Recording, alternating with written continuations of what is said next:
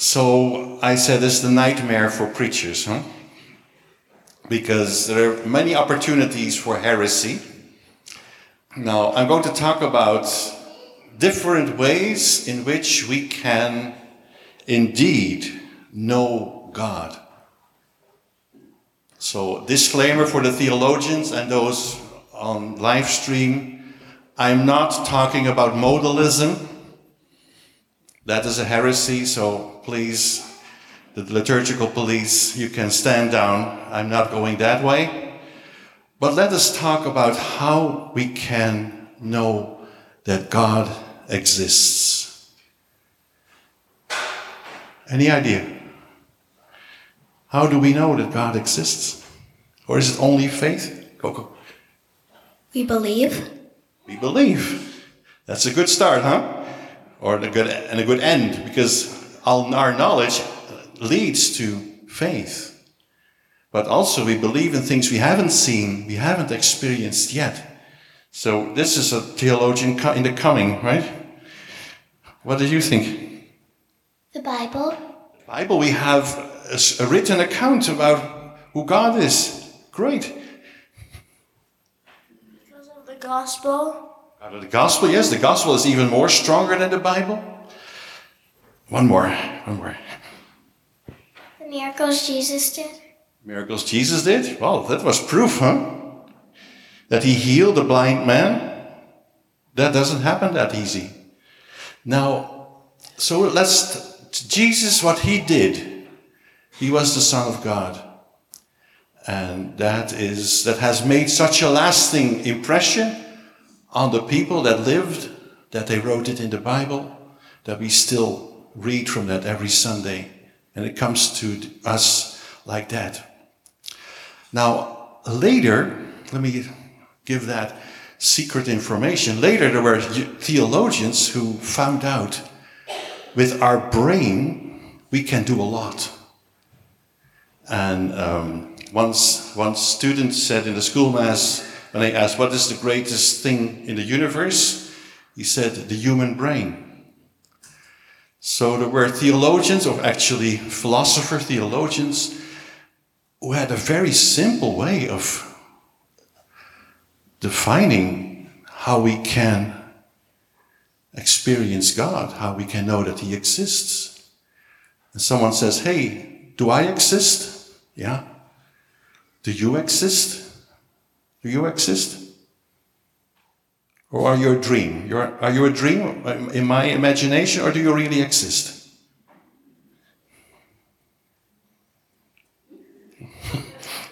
Now, what do you think? Well, of course we exist. Of course we exist. And what does something need to exist? Mentally, it needs to drink water. Drink water, eat, drink, and basically die to have existence. So something needs to be put in. Something needs to be created. Something needs to be initiated. Yes. So when you go all the way back, what is the first cause of our existence? You cannot end in any other place than God. God who was not created but created himself. That was the beginning of all that existed. So that's with our brain we can come a long way in knowing that God exists. But Jesus brought that to a whole different level. And today in the gospel, we have talked about it in the school mass, and many of you have memorized that little sentence. God so loved the world that he sent his only Son, so that those who believe in him might. Can you do that? Let's do it. God so loved the world that he sent his only Son, so that those who believe in him might not perish. This is almost a creed, huh? It is.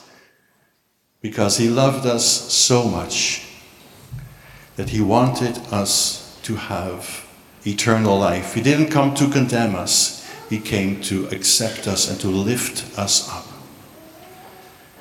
Now there we have Jesus. In the Bible, we still honor him, what he all did to witness that truth to us. And then we go to the Holy Spirit. How can we know the Holy Spirit exists? Anyone? What does the Holy Spirit do? And what do you think? He shows his love by friends, family, and nature. I have to unpack that a little bit. He shows his love by friends, family, and nature. Isn't that beautiful? So you can always experience the Holy Spirit.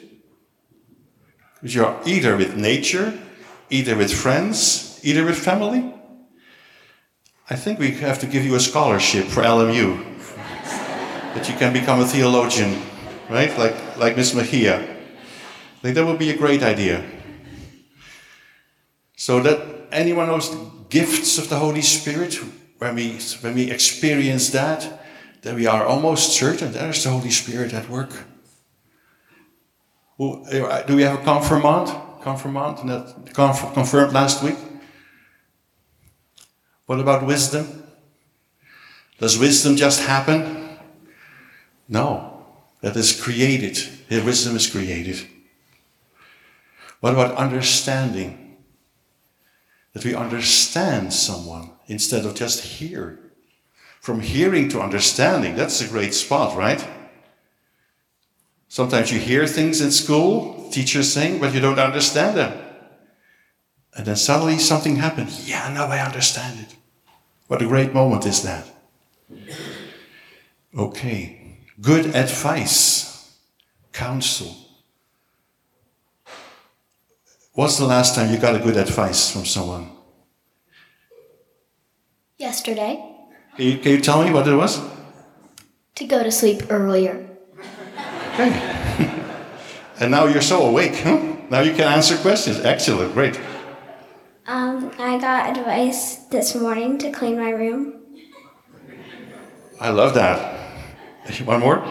I got advice this morning that next time I should try to catch the bugs in my room instead of my dad catching them. Bugs. And did you follow the advice? Sort of. Okay, what do you think of respect? Have you respected someone, or you have been respected?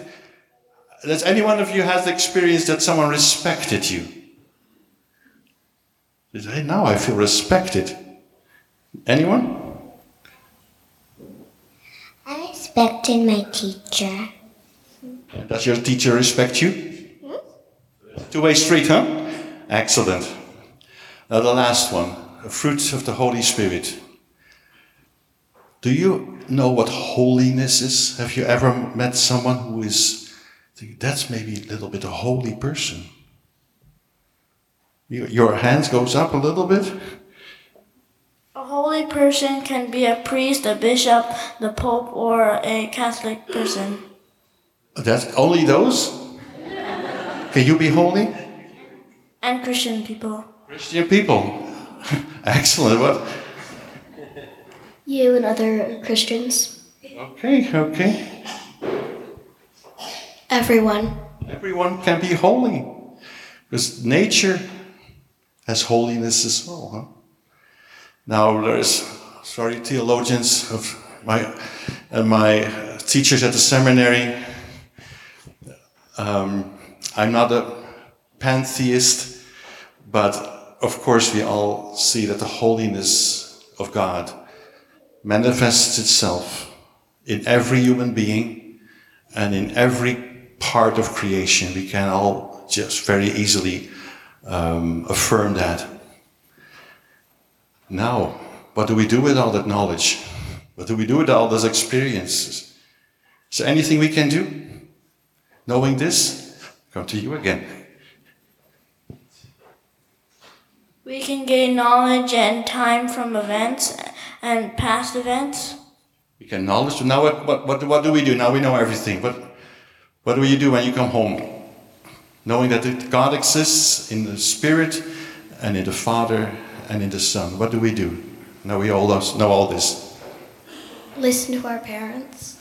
Let's leave it with that, okay? Thank you so much for your wisdom.